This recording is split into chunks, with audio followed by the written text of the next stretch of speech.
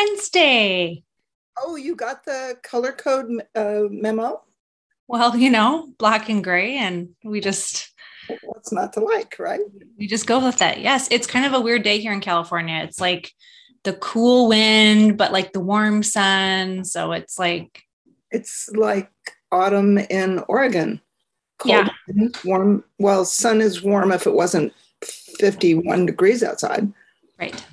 Right. Your idea of cool and our idea of cool, slightly different, possibly. Well, my ideal is cool as a Canadian who has been transplanted to California and is all over the place. Yeah, like 27 is toasty. Yes. Not anymore. Cool. How was your rain last week? Didn't you guys get like dumped on? Yeah, my clinic bathroom ceiling caved in. No. And we're doing mold remediation as we speak? As we speak. I should be back in there tomorrow or Friday. Oh my gosh. Did the ceiling cave in from the floor above or from this roof? Or I'm in this beautiful historic building, and my bathroom in the big treatment room is the old elevator shaft. Oh. So there's the square where the water just sits, and we got all that dumpy rain and it just sat there. So when I opened up the clinic door last week, I was like, what's that smell? It smells like grandma's basement in Canada after like I know this smell. Yes, this is not a good smell. Not a good smell. And I opened up the door to the bathroom and the ceiling was literally just the plaster. So that can't be good. Wasn't good. No, but it's okay. We'll survive. We'll get there. Yeah. Cool. How was your week? It was really good. I had interesting patients, and the FSM clinic, maybe I should save that for when we're live. We're kind of live, but yeah. So the FSM clinic website launched, it launched last week, but we announced it this morning. Oh, the emails. Like 10 donations to buy computers and fund pro bono patient treatments. Yes. This Monday, what's today? Wednesday. This week, they're putting in floors. And that means next week, my Pilates reformer gets delivered. So excited. Yes, I know you'll be there. We're saving your place. Yes. And they've put in the cabinets, and probably in 2 weeks, the countertops go in the training area and the residents and interns study area. We have 4 desks, one of which belongs to probably Candace Elliott as our research coordinator. And then the other 3 are for practitioners in training. Yay. So excited. I'm so excited. When is the official opening again? January 10th. And that's assuming like next week. I found out that in order to have a business license in Troutdale, you have to have a phone number. So the first time I can meet with the guy who does phone numbers is next Wednesday. Got it. So he'll do phone numbers and internet, and then there's business license, and then there's software. But I have December off from seeing patients. So that's when I get everything done, I hope. Perfect. December's always been my slowest month. Yeah. Well, for me, it's been, December has been the month to have surgeries, right? So those that could be put off. Yeah. Were put off to Thanksgiving week, or now it's after San Francisco. No surgeries this year. That's the plan. Yep. And clinic-wise, when you're only seeing 2 or 3 patients a day, there is no slow month. They book out whenever they can. Yes. So it's pretty fun. And we still have, like today on the clinic website, there was a place. Do you want to be sign up for training? We had 12 people sign. This is me looking at Kevin. 12 people sign up to be interns for training. Yeah. Reserve a spot. So it's pretty exciting. It's like, it's really going to happen. It's really going to happen. And it's so overdue. Like, it's so great that you're able to do this right now, because it makes me wonder about my sanity, but people have been asking for it literally since 1999. Yeah. 2000, so 20 years. But in 98 or 99, they started asking for a consumer book. And it's like, no, that's not how it works. So if you write a consumer book first, you never have credibility. So first, you have to publish papers. So they were collected case reports, but we published 10 papers. Yeah. And then the textbook came out. So it's published papers, then the textbook. And then 10 years later, the resonance effect came out. And then after that, the training center has some validity. The next step is actually to have, what's the word? Some sort of university affiliation that gives it status or some sort of official designation. So right now, all you get is a plaque. We'll make it fancy to put on your wall that says you've done a 1 week, 2 week, or 4 week internship. And at the end of the 2 week and the 4 week training sessions, I don't know what we're going to call them yet, you'll have a paper ready to submit for publication. That is the end point of the 2 week and the 4 week. At the end of the 2 week, you'll have the outline. At the end of the 4 week, it will be ready for submission.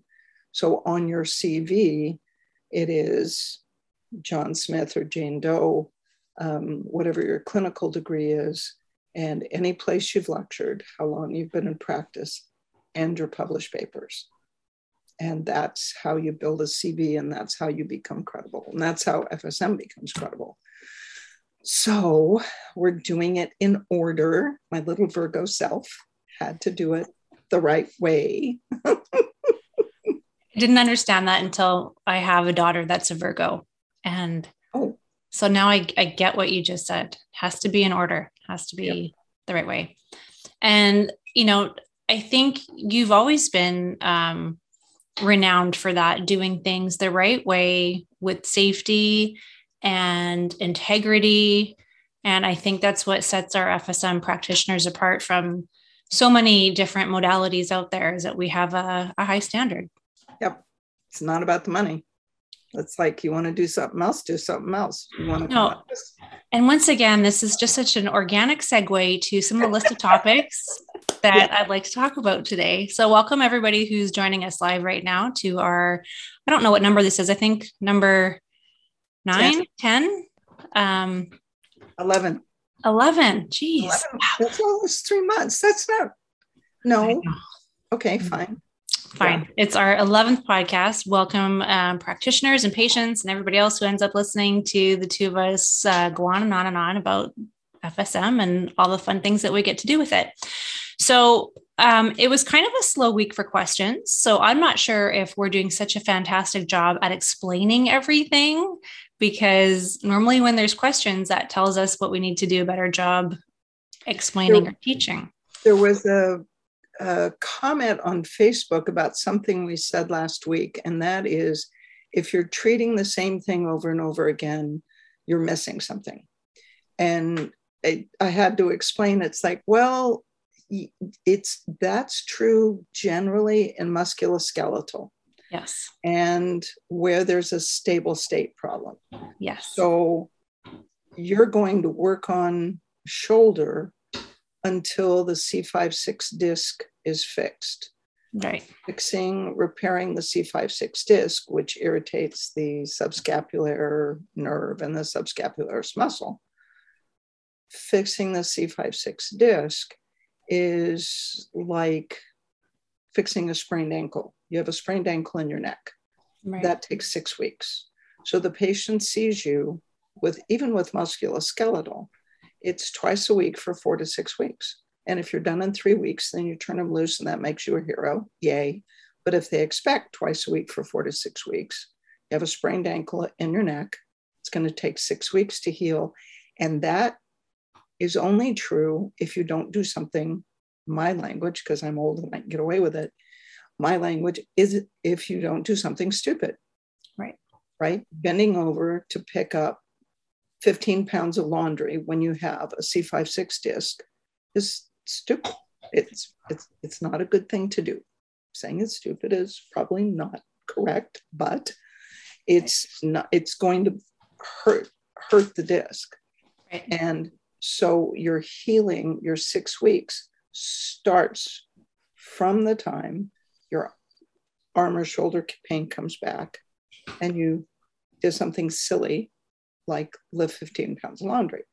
Right. In visceral conditions like asthma, SIBO, gastroparesis, there's stable state issues that can be really complex.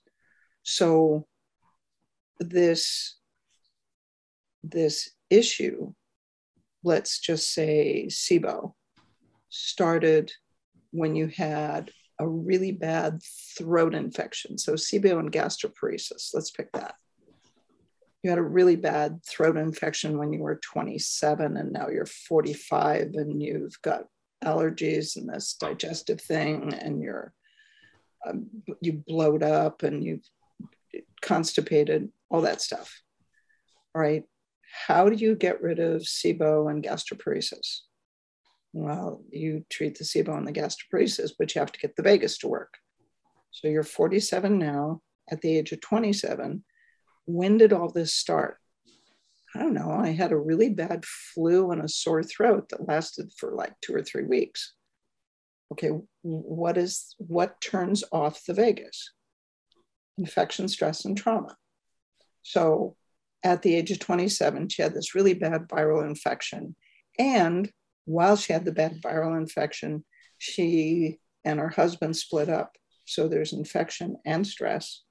And 4 weeks later, she broke her leg. Okay, then, infection, stress, and trauma turned off the vagus. In order to fix the SIBO and gastroparesis 20 years down the road, she's already done the impossible diet for 10 years. That's not working. And the naturopath says, just be patient, it'll work eventually. And the MD loads on another anyway. So you go back and you treat the vagus for infection. How do you treat stress? Concussion, maybe PTSD, trauma. Maybe you have to go back and treat where the leg was broken. And since the leg was broken in a certain place, she has this chronic tendinopathy in her ankle that you actually might not think is connected to the SIBO and gastroparesis. But if there are tissue fragments from the tendinopathy, how do you get the vagus to turn back on? You treat the tendinopathy. What turns off the vagus? Infection, stress, and trauma. So you treat vagal tone, but you add all the viral frequencies, plus malignant virus, plus common cold virus, blah, blah, blah, strep, staph, whatever. You treat the vagus for the infection. You treat the stress, concussion protocol, PTSD if it's still really obnoxious. Maybe you don't have to. And then she says, oh, yeah, by the way, when we're done with my intestines, my right ankle, I have this tendonite, it's just a thing in my ankle, thing in your ankle. And the major part of what I do, I don't know what you all do, but is educating patients. It's like the thing in your foot, the little tissue fragments are coming off that tendon. That's actually related to your SIBO and gastroparesis. Get out. It is not. No, really, truly it is. So that's the, it's not one and done, as you would say. It's connected, especially in visceral conditions. Same thing with asthma, same thing with any autoimmune disease. if you have any autoimmune condition, you don't have an autoimmune condition if the vagus is off, right? So I saw a lady yesterday. Is it okay if I keep talking? Because I'm on. Going. Okay. All right. So I saw a lady yesterday, her first visit, and she comes in and I'm glad you're sitting down. You ready? All right. She said her husband recruited her as a patient, said, okay, I need to bring my wife to you. She has fibromyalgia. Okay. So she walks in and I have her new patient paperwork, and there is no pain circled, little circle on the right side of her neck. And that's it. And then little circle in between her shoulder blades. And her left eye points straight ahead, and her right eye points about 50 degrees off to the right. And she reports that she's blind in her right eye because of a thing. But she can see out of her left eye. So I make eye contact with her left eye, try and ignore the right one. And then she says, I've got irritable bowel, slow motility. It takes her stomach 5 to 6 hours to empty. Okay, so she's close to being diagnosed as gastroparesis. And her major complaint is that she's dizzy. And I said, that's a good face. And I said, so when did you start being dizzy? Oh, about 3 years ago when I got a really bad ear infection. Yeah. So it was so obvious from her symptom set. Trouble going to sleep, sleeps 2 hours at a time, anxiety, worse when it rains, can't read. She's got, yeah. So I did put the tuning fork on the forehead, and she heard it only in her left ear, and then did the tuning fork side to side, and it was hypersensitive on the left. Couldn't hear it much on the right. And it's like, I don't know which ear is busted, but one of them is. And I swear to you, they put her on antibiotics. She's got all this fluid in her ear. She's seen neurologists, ENTs. She's only got vision in one eye, and she lost her ears. So, and then she said, and I said, why?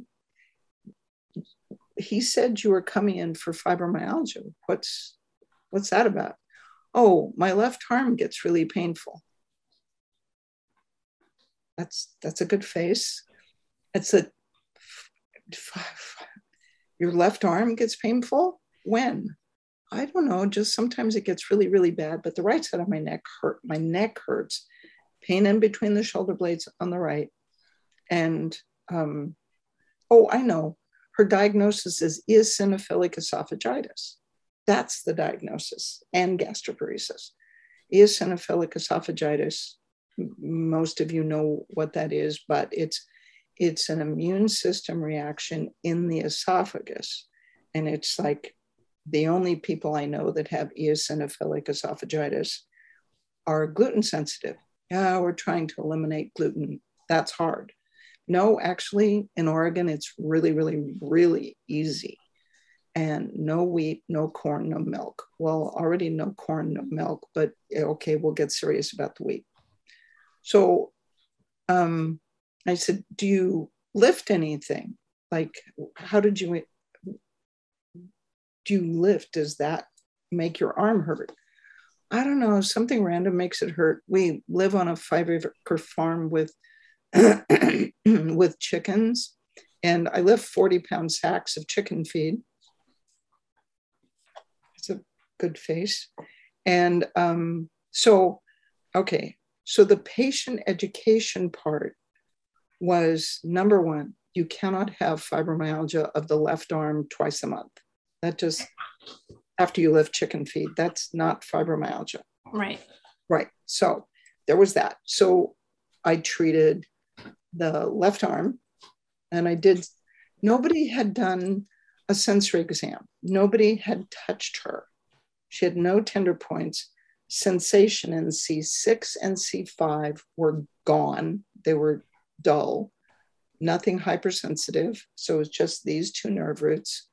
Hyperactive patellar reflexes only on the left. So she has a broad-based central disc bulge at C5-6. That's easy. Reflexes were normal. It was just sensory and deep tendon reflexes. So that was easy. So I treated the disc from her neck to her chest, treated the nerve from her neck to an arm. So I used an auto care and a precision care for that. Ran concussion and vagus from her neck to her pubic bone, and then treated her esophagus. So treated inflammation in the esophagus, so palpated her abdomen, 40 and 26 inflammation in the esophagus. And she went, oh, that feels so good. At which point she got a little drowsy. Then allergy reaction, then trauma, then the vagus. Then I did 40 and 89. So concussion and vagus is running on a custom care in the background. And then I did quiet the midbrain, quiet the medulla, trauma in the vagus. When I put increased secretions in the vagus from the neck to the pubic bone, she passed out. And we ran increased secretions in the vagus and vitality in the vagus for 45 minutes. It's the first time she'd slept in 3 years. So she was, REM sleep, dreaming, the whole thing. She came in dizzy. I gave her the air, because I have Meniere's, I have a barometer app on my phone. So I gave her meclizine because the air pressure yesterday was 29.6, 29.9, you feel pretty good. 29.6, you feel pretty awful. So I gave her one meclizine before we even laid her down, and then gave her another one when she got up off the table. I sent her to Dr. Reske, the FCOVD optometrist that's lecturing at the Advanced. I sent her to the only ENT left in town that I trust for vestibular injuries. I said, you need a diuretic, you need meclizine, you probably need Valium, but I don't think he's going to prescribe it. And you need a diuretic to get the fluid out of your ear. And then you need eardrops with glycerin. They're using over-the-counter drops. They're not using the prescription drops to pull the fluid out of the ear. So, and then Reske, ENT. Oh yeah, and by the way, she had a 5 centimeter by 4 centimeter squamous cell cancer on her middle of her back. And her doctors at Kaiser described a surgery that was so horrible that she opted to treat it with natural means. And I went, no, it's good. Here's a dermatologist. It's worth the $400. Go talk to him. There are other things you can do besides a scary surgery. So I saw her for 3 hours. She paid me $450. And we took care of all of it. And fully 50% of what I did was education. An hour and a half of treatment with 3 machines. And so that was my day yesterday.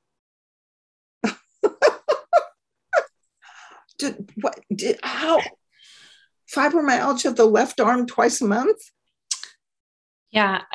Did she come up with that herself, or was that given to her by a medical professional? A real, an MD. Yep. Guy with a white coat, name embroidered on the coat, stethoscope. I think there's a huge increase in these, what I call garbage can diagnosis, whether frozen shoulder, fibromyalgia. My favorite this year has been frozen knee. You have frozen knee syndrome. What? That's not even a thing. It's a thing. You can Google it. People are making it a thing. So please stop making frozen things like things. Frozen ankle, frozen wrist. It's all going to start. Oh. Frozen navel cavity. Yeah. What did Kevin say? Well, frozen what? Navel cavity. Frozen navel. There you go. It'll be a thing. You watch. So patient education. I wanted to just touch on first time you see a patient. I want to talk about that a little bit for the practitioners who are just starting to implement FSM. And for those of you who have been using it for a little while, I know it can be overwhelming because maybe you're used to doing 10 minutes of assessment the first time you see a patient and then 40-minute treatment.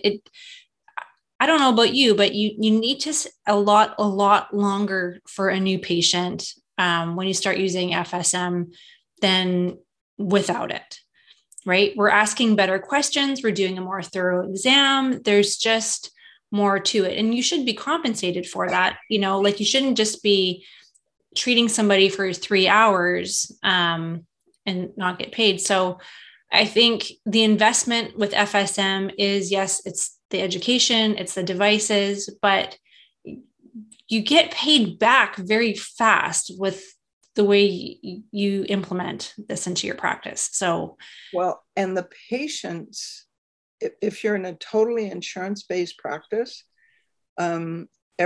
everything becomes 99205 and a 99415. Everything becomes complex. You have multiple diagnoses. And even if you have especially if you have a cash practice, these people are not wealthy, but I was the first physician who listened to them.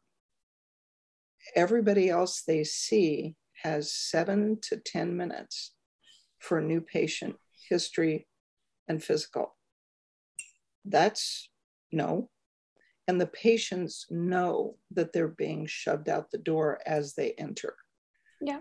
When you sit down and say, so tell me when this started, and then you follow up, they appreciate it, especially when you can explain why you're asking and why it is you're going to do what you do. Right. The place I thought you were going with that was, how do you explain what you're about to do? So I get this patient on the table and I'm about to put wet wraps around her neck, wet wraps on her left hand, a washcloth on her belly. And just before I'm applying all this wet stuff, or just as, it's like, so I'm going to use frequency specific microcurrent on you. It's current you can't feel. So it's not like any current you've ever had before. And the frequency specific part, I got a list of frequencies from an osteopath who bought a practice in 1946 that came with a machine that was built in 1922. And that machine came with a list of frequencies. I got the list in 1995 and we started using them. Now for practitioners, you just say, I'm going to use frequency specific microcurrent. It's current you can't feel. It's the same kind of current your body produces on its own. So you can't feel it, but your body gets to use it directly to increase energy in the cells. So that's pretty cool. And I got this list of frequencies when I took this course, and you can read about it on the internet. I'll tell you about it. But I got this list of frequencies when I took this course, and the lady that taught the course got the list from an osteopath who bought a practice in 1946 that came with a machine that was made in 1922. And that machine came with a list of frequencies, and then they started using them in 1995. So it's been in use, 26 years? And the frequencies appear to do exactly what they're described as doing. So they're frequencies you can't hear, they're electrical pulses. But that's what I'm going to do. Is that okay with you? So there you've done what is called PACU, procedures, alternatives. Usually they already had all the alternatives. Precautions. Do you have a pacemaker? Are you pregnant? Right. And consent. Is that okay with you? And then it's always okay because they usually find us after they've been every place else. And at that point, I've got a wrap around her neck, a wrap around her hand, and I tell her, it's like, this machine here is going to treat your left arm so it doesn't hurt anymore. So we did sensation. She knew it was numb. And in 45 minutes, sensation was normal. So I checked sensation before I unhooked her. And this one is going to be for the disc. And this one is to treat your esophagitis. So we got to turn the vagus back on. And for somebody who has one eye and a vestibular injury in the ear that goes with that eye, so your vagus is constantly being turned off because about every hour and a half, the lizard brain part of your brain thinks you're falling off the edge of the planet. Right. So there's constant stress. So this isn't going to last. You're going to need a custom care because it's silly to come and pay me. And they said, well, we're going to have to save up for a couple of months. I said, that's fine. You'll feel better for, I don't know, 2-3 days, maybe a week. So that's cool. But at least now everything you have makes sense. Yeah. And I'll see you in January. So that's the first visit. Right. Very good. Short version. I want to just go on to the chat quick because there's a question kind of regarding this. It says here, if the frequencies mix in the towels, then when you are treating the vagus nerve on one machine and you have the leads for another machine on the same towels, do you have to be aware of not running anything with 40 on the other machine? Denise, that's a really good question. And you see this look on my face like, that didn't even occur to me because maybe I should, but I'm not. 40 and 396 needed to run for 40 minutes. And then I ran 81 and 396. And you ran 40 and whatever the esophagus is. Yep, 40 in the esophagus. 40 and 89, 40 and 94. Using multiple machines works. And if you don't understand why, you and me are on the same page because I don't understand it either. So it's a really good question.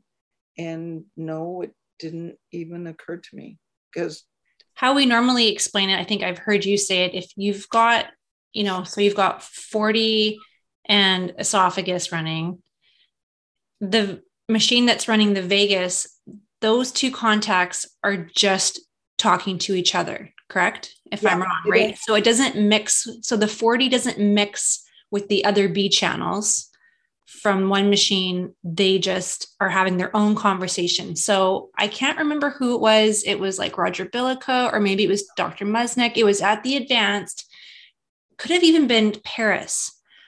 We were talking about multiple machines, and was it Dr. Oshman? I don't know. It was somebody brilliant speaking who said it's like the equivalent of having 5 different conversations happening in the same room. We're not mixing words, but each person is having its own conversation, even though there's multiple words being spoken. I think that's the best description I've heard. George said the 2 machines don't see each other. See each other. Okay. So same thing. Speak each. Yeah. Okay. Can we use 2 magnetic converters running at the same time with different frequencies? I think so. I mean, I don't see why not. It would be the same principle, right? Right. The converters have both channels in both magnetic heads. Right. So if any of it makes sense, then all variations of it would make sense. Right. Yeah. I'm not sure how I could practice with just one machine anymore. You go from practicing to, I don't know how I could practice without a machine, to, I don't know how I could practice without multiple machines. When we start the clinic, there's going to be a fair amount of equipment expense because we have 4 treatment rooms and a gym. And so that's 5. And every room will have 2 precision cares. Maybe I can get some auto cares and 1 or 2 custom cares, plus a laptop that's able to reprogram the custom cares as you need to. Because you can have clinic custom cares where you can just have 4 or 5 programs on it. Exactly. And then reprogram it. It's okay. This lady, I ran concussion in Vegas without 94 and 94 because she was so bad, so dizzy already that I didn't want to take a chance on that reaction. Right. So I routinely use 4 or 5 machines on one patient. I still haven't matched Ben Catholi's record of 7 machines on a 2-year-old. Wow. 7. And I still don't know how he did it. I'm trying to. There must have been some sort of like puppet show going on that this child was able to sit still to for so long. Oh, well, the kids get stoned. Yeah. I mean, if you've ever treated a horse or a dog, the dog just goes, and the horse goes, oh.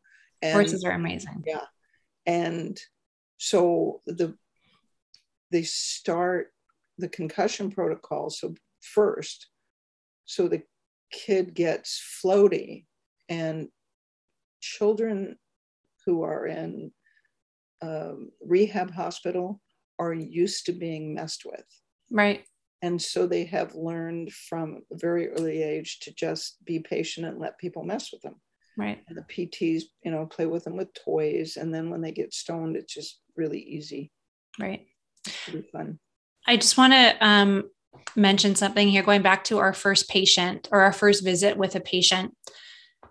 It's overwhelming. I mean, you've been doing this for so long. So your cerebral mode bank is not like the rest of us. And I want to just have everybody come down off the ceiling, all the practitioners that are listening. You are not expected to have all this in your brain. So and if you can't fathom seeing a patient for 3 hours, like what I do is I try to do a very thorough intake before they come in. So if you can't do a Zoom call or something to dig into their history, have them write a chronological kind of history, have them email it to you. So sometimes that helps me at night before I see a new patient. I can read it. So you can at least jot some notes down that, okay, maybe there could be virus or there could be vestibular, just something to get you thinking. Because if you have a new patient and they're throwing all of this at you and you're not really that savvy with your frequencies, it can be really overwhelming. And I think some practitioners panic and then they back away. And in my new patient information, they are asked to provide a chronologic history. Right. And her new patient form was completely blank. So it's like, okay, when did this start? Well, when I was, and that the history took about 45 minutes. So if you make it linear, now it's really challenging when you have patients that have brain injuries. So they provide what is called a tangential history. They bounce all over the place. And after the first or second bounce, you say, wait, let's go back. 1997, you were in a 50-mile-an-hour head-on collision. Let's start there. Well, if then I won't get to everything else. I said, everything else after that date is irrelevant. Let's start from there. And you really have to dig your heels in and make them be linear. Okay, then what was the next thing? Well, then I had a hysterectomy in 2000. Okay. And then I had this, and then I had, and you can direct the history. You are allowed, they are paying you to direct the history. Just because they want to be all over the map doesn't mean you have to let them. Right. And so I asked them to provide a linear history. I have a history form, but the most important part is the pain diagram. Yes. And then the history form. But you're right, it can be overwhelming. And I've been doing this for 25 years. Right. So a lot of us have not been doing it that long. Some of us have been in practice for 25 years, but not with this amazing new tool that changes everything that you know about everything. So I just wanted to, like I said, I wanted to calm down all the practitioners listening. And for the patients that are listening, there is a reason why you have to be so detailed with your history for us, and be patient with the exam in the beginning. So take your time, everybody, be detailed. And a lot of times patients, they think they've given you everything, and then you start treating them. And then it's like these memories come up, and it's, oh yeah, I forgot. I broke those 3 ribs. That actually happened to me. yes. Oh, yeah. I mean, a patient did that. Yeah. Oh, yeah. I had those 3 broken ribs. And then 2 years later, I broke them again. Right. Seriously? Right. Okay. I know. It's fantastic. You forget 3 broken ribs. Well, when you have other things to think about, like raising a family or playing a sport, and you just have to get through it. I want to talk a little bit about the investigational frequencies that we have, or the advanced laminate. So for those of you who have taken the core, you get a laminate with a list of frequencies, and then you come to the advanced, and we rewrite the narrative and traumatize everybody all over again. But we make more brain connections. Think of it as implementing brain plasticity on a regular basis. Oh, it's a beautiful way of digesting that. Makes it sound so fluffy and yummy and inviting and not as scary. And as you would say, you're welcome, and I'm sorry. That's exactly, I will never forget walking into my first advance. And I thought I had some swagger because I'd been doing this for a while. And I'm like, how much more complex could it get? And then I took my little laminate, and I saw there's 4 laminates. And I was like, well, no, this just can't be. There can't be that many frequencies. Colorful metaphors going on in your head. Yes. So how much of the 4 pages of advanced frequencies do you use? That's a really good question. Because we all tend to have our favorites, right? We have our core connective tissue, like we have our core solid go-to frequencies. But are there times where you're like, no, it's not periosteum, it's clavicle, or whatever clavicle is? Like, how specific do you personally get with these? 80 to 85% of every patient you see, you can treat successfully with what you know in the core and the webinars. Right. So that's why the vagus nerve got moved from the advanced to the core. Yes. It just, you can't. And that's why the core has gone from 2 days to 3 days to 4 days to 5 days. And that's why we split it into 2 3-day modules. And both 3-day modules contain the vagus, because you can't, and the vagus used to be in the advanced only. Yes. Okay. So 85% of what you need to do on anybody is in the core. The other 15%, the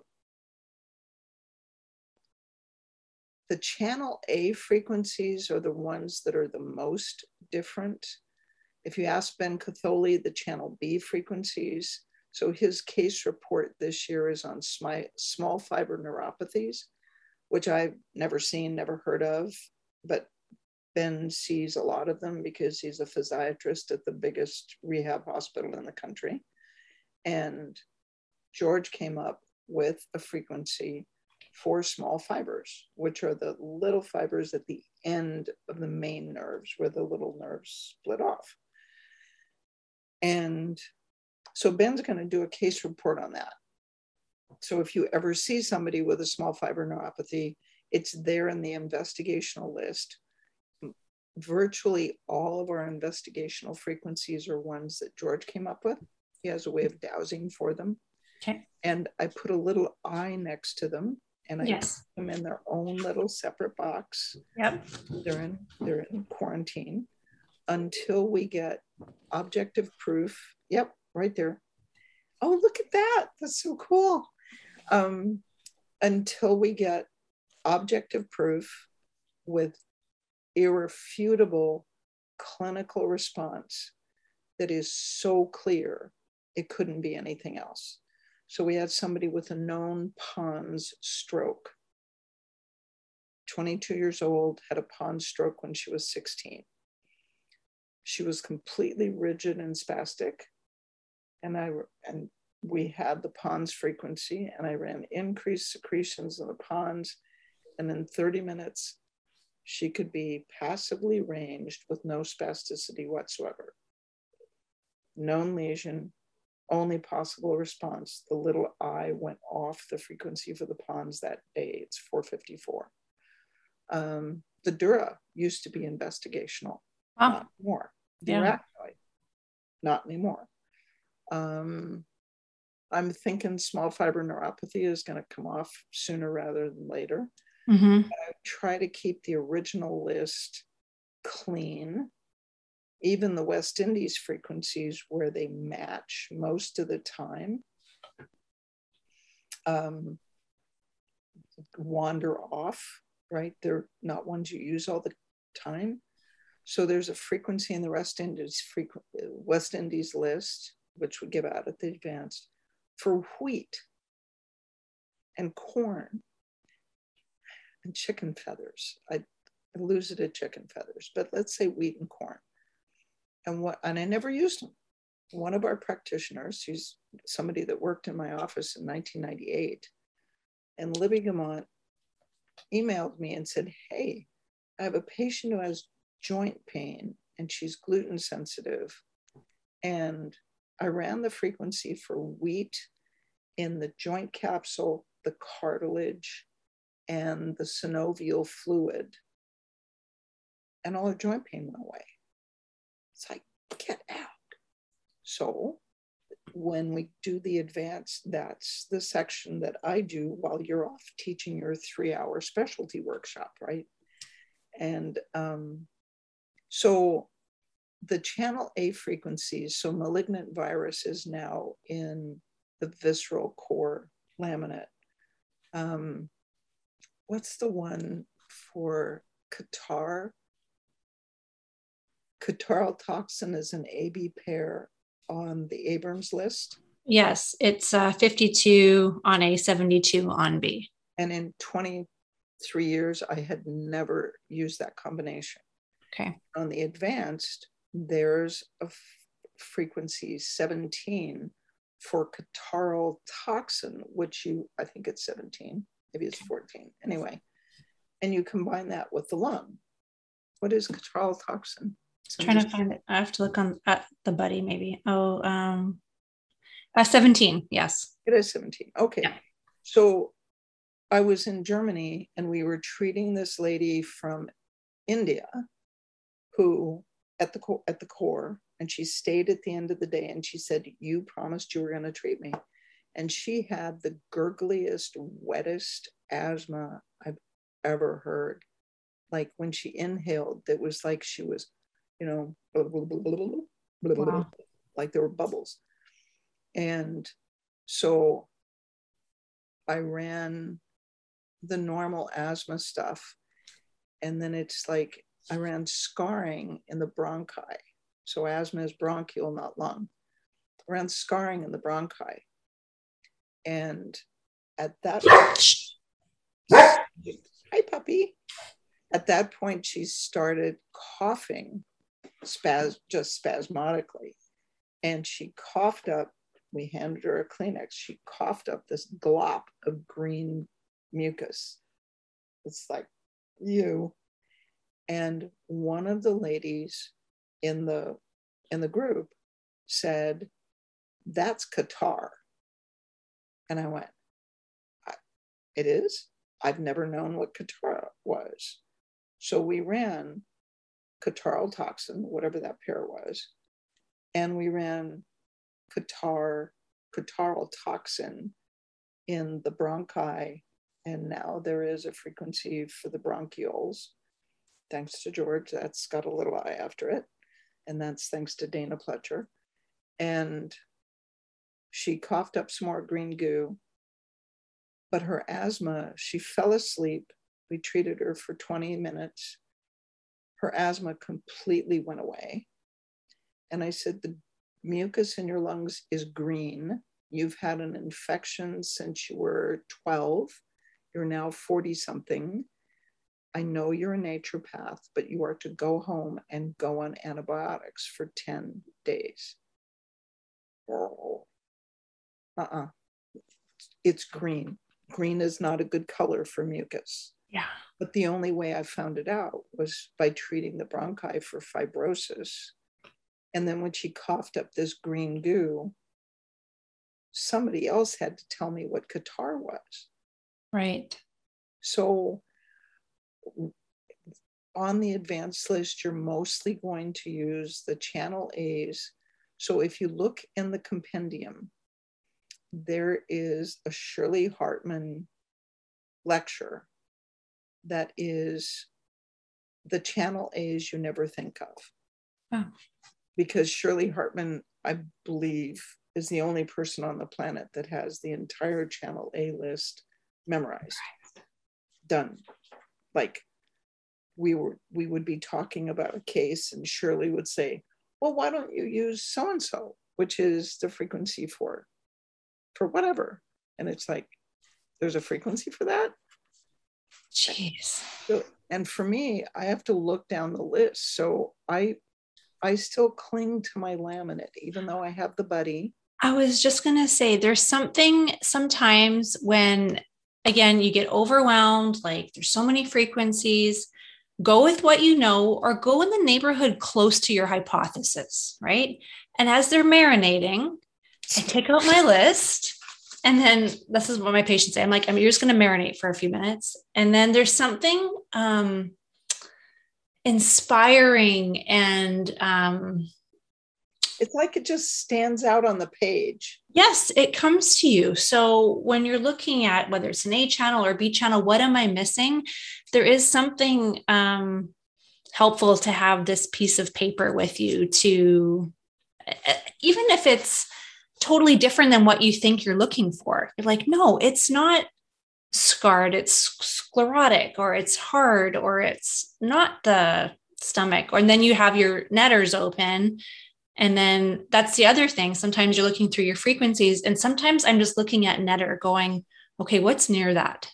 Maybe it's not this, because I'm a pretty good palpator, but we don't have X-ray vision. We can't always feel exactly what vessel, structure, fascia, organ, nerve. There's the patient that swore that all of his pain was from scarring in the nerve.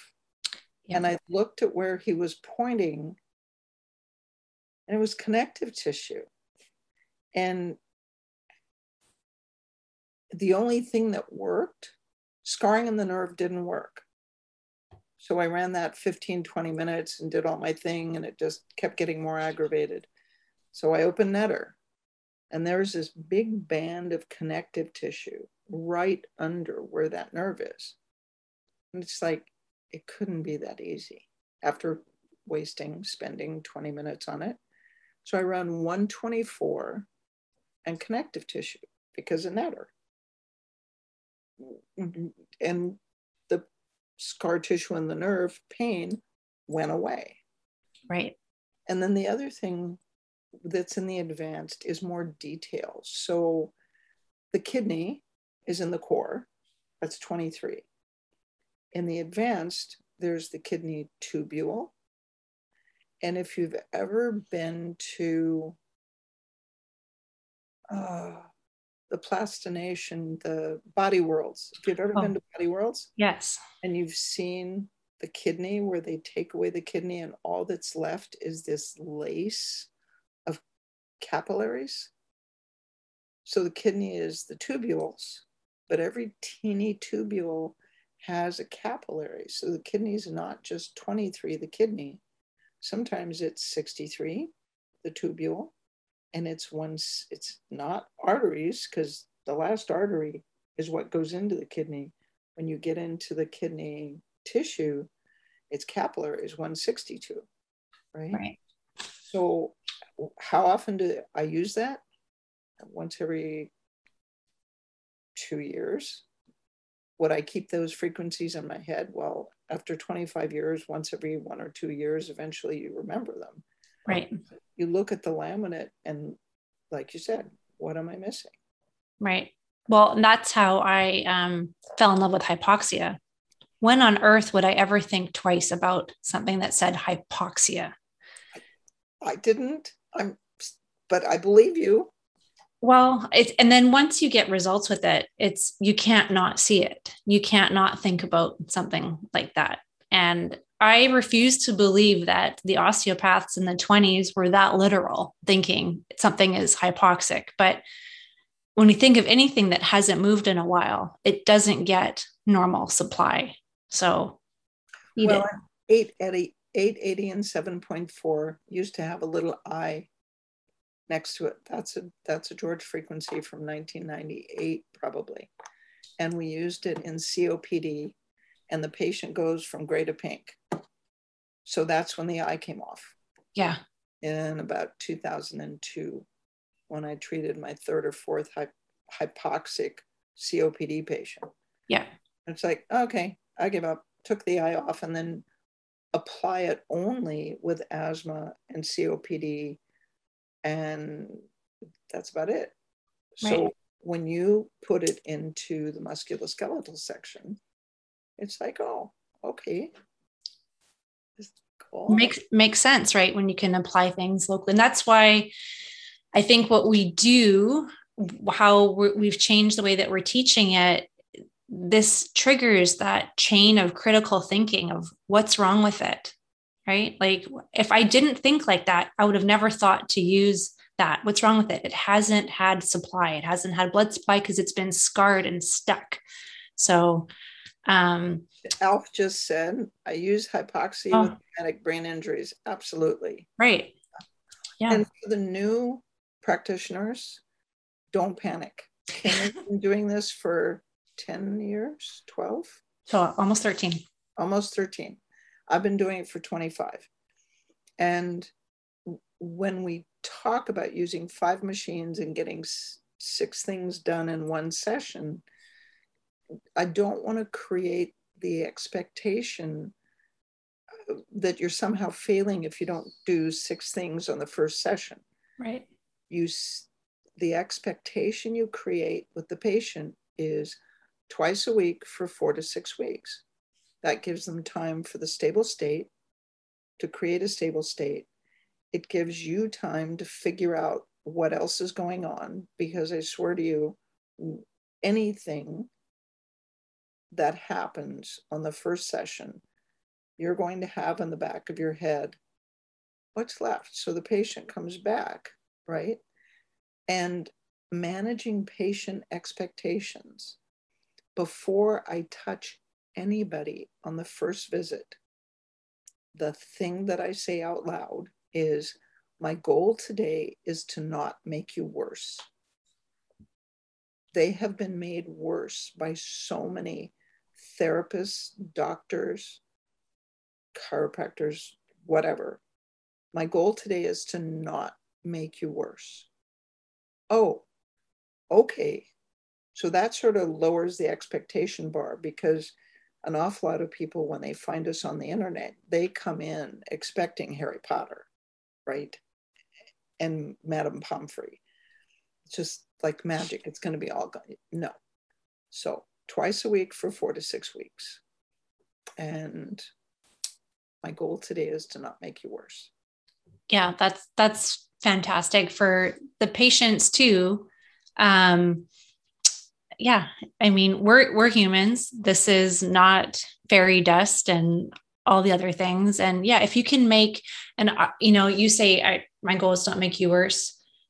I'll say something similar. Like my goal is to just make a dent in this today, so especially that first one, because you're trying to digest it, you're trying to figure out. And that's what I said, like for those new patients, even if you get the most thorough, most comprehensive history that with all the imaging and they didn't miss a thing, it is so hard to pick up on where do I start and how long do I run this? And you can't do it all in one treatment. And you peel the layers off until it becomes, it's like second nature. So you look at the pain diagram and you listen to the history, and every single time I get excited and I don't do a sensory exam and I don't do reflexes, every single time.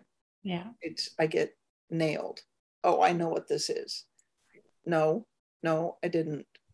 And the sensory exam, similar to using active passive resisted range of motion, even though I know for a fact what's tight, what's restricted, what's scarred, it's a good marker, especially if you have a patient that's a little bit hesitant or a non-believer. At least they have something in their head going, I could only bring my shoulder up to here. And then now it goes up to here and it doesn't hurt. So similar to the sensory exam, it's such a great marker. You start and it's hyper on one side, and then halfway through you check and now it's kind of nummy and you're like, oh, that's great. And they're like, what do you mean it's great? Well, it used to be really icky and now it's kind of nummy. And the next time we do it, it's probably going to be normal. Or maybe you don't say that out loud, but in your head, you're saying this. What you say to the patient is they go from normal to hypersensitive to numb. So when it's numb, they go from numb through hypersensitive back to normal. So it's kind of that train. So yeah, exactly. So range of motion, and anytime you're dealing with a shoulder, you always have to check sensation, because 100% of the time, shoulder issues start with a C5-6 disc that makes the subscap tight, that causes the partial thickness tendon tear, that causes the supraspinatus bursitis or infraspinatus bursitis. That's what they think they're coming for. Right? So yeah, I have bursitis and I can only go to here. How's that? Ow! What is that? Ick. And then you put your finger in their armpit, and then you explain how all those things are connected. Right. And that's not to say you can only treat the disc until the shoulder pain goes away. You have to treat things.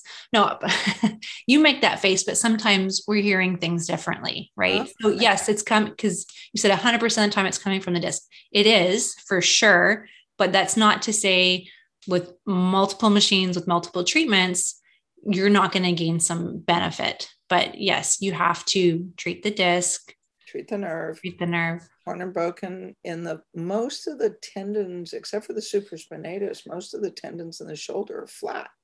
Yes. So it's always 124 and 77, but none of that matters unless you take the scarring out of the subscapularis. Right. So it's like it becomes, I'm hoping that as we say this more and more times, the pattern will become, because all of medicine is pattern recognition. Correct. Right? So what we think of as the shoulder in the pattern recognition part is disc to 5-6 nerve to subscap to tendonitis, tendinopathy to bursitis, because it doesn't when the humeral head goes down, that's called whatever that word is. Depression and rotation. So, yeah. So all of those, that's all one sentence. Correct. Once you see it, you can't ever unsee it. Right. All you have to do is treat someone's disc and palpate their subscap. And then all of a sudden it lets you in because you're treating the disc. And the nerve. And the nerve. And that wouldn't make sense normally, because having somebody stick your thumb in their subscap is never a pleasant experience. Unless you run 40 and 396 first. Correct. So when people are saying, well, what do I run first? Well, it's the nerve and the disc, and why is it tight? And then it's a whole conversation. And it's the supine neck and shoulders. So when we do, so excited, we made plane reservations and hotel reservations for San Francisco for the practicum training. And I'm bringing the big screen in my truck. So woohoo! And so the supine neck and shoulder, that's why that's the first practicum. Yeah. Because it puts all of those together. The thing I have to change in that practicum is to include the concept in the slides. So remember the part where I gave you the slides for that today, Kevin? Yeah, I gave Kevin the slides for that practicum. I lied. I'm gonna change them a little bit. So, it's too late. So we have to introduce the concept of connecting the dots with multiple machines. Treat the disc, treat the nerve, treat the shoulder. At least treat the disc, then treat the nerve, right? So you can use a precision care and a custom care to treat the disc. That would work. Yes.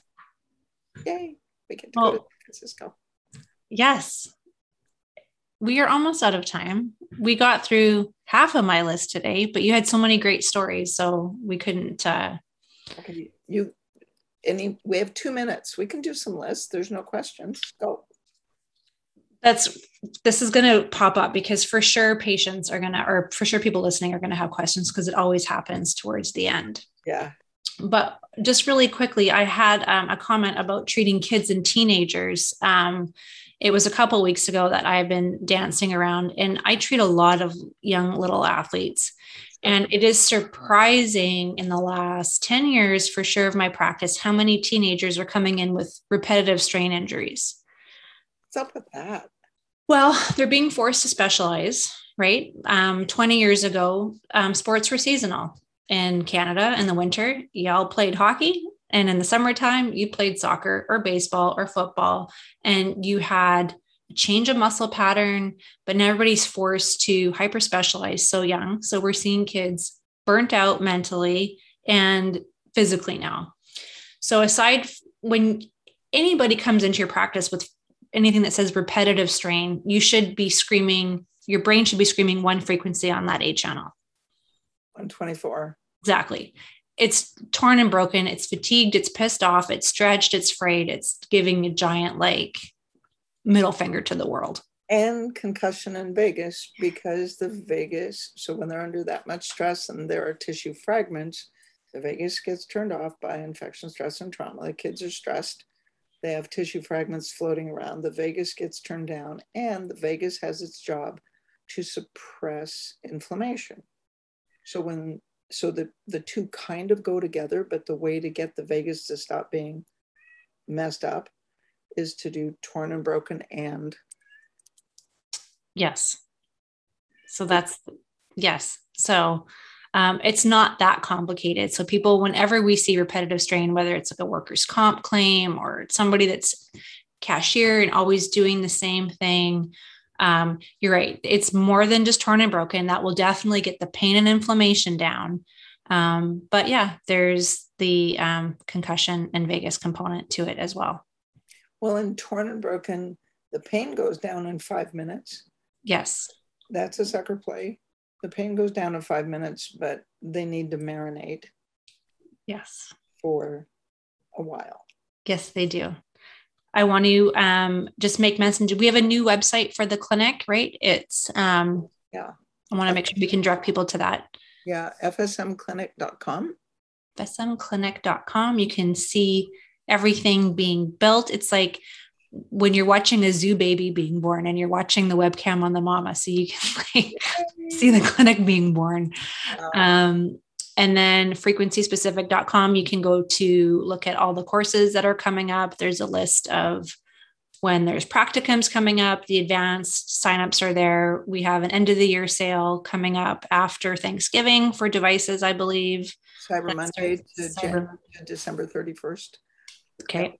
if you need devices, that's a good time to purchase them. And we're going, I'm so excited. We get to go to Cleveland. I get to give Dave Burke a big hug in January. January. All of you in the Midwest, you got Cleveland in January, and we're going to Chicago in the fall for the 2-day practicum. So nice. And people can look on the website, right, for all that information. Sure. And then your course in Phoenix. My course in Phoenix, super excited. If you want to take the normal sports course, it's the Monday and Tuesday of the advanced. You can sign up on frequencyspecific.com. And then we have the coveted sports advanced course for one day. So that's going to be so much fun. And then there's a whole bunch of great things after that. So instructor training too on the Monday. Instructor training the following Monday. Right. After the advanced. Right. Perfect. Well, all that information's there. It was so great to see you again. Fastest hour of the week right here. Yep, absolutely. So keep the questions coming. And yeah, we'll see you next week. See you next week. Do Bye, good everybody. Yay. Bye. Bye. The Frequency Specific Microcurrent podcast has been produced by Frequency Specific Seminars for entertainment, educational, and information purposes only. The information and opinion provided in the podcast are not medical advice, do not create any type of doctor-patient relationship, and unless expressly stated, do not reflect the opinions of its affiliates, subsidiaries, or sponsors, or the hosts, or any of the podcast guests or affiliated professional organizations. No person should act or refrain from acting on the basis of the content provided in any podcast without first seeking appropriate medical advice and counseling. No information provided in any podcast should be used as a substitute for personalized medical advice and counseling. FSS expressly disclaims any and all liability relating to any actions taken or not taken based on or any contents of this podcast.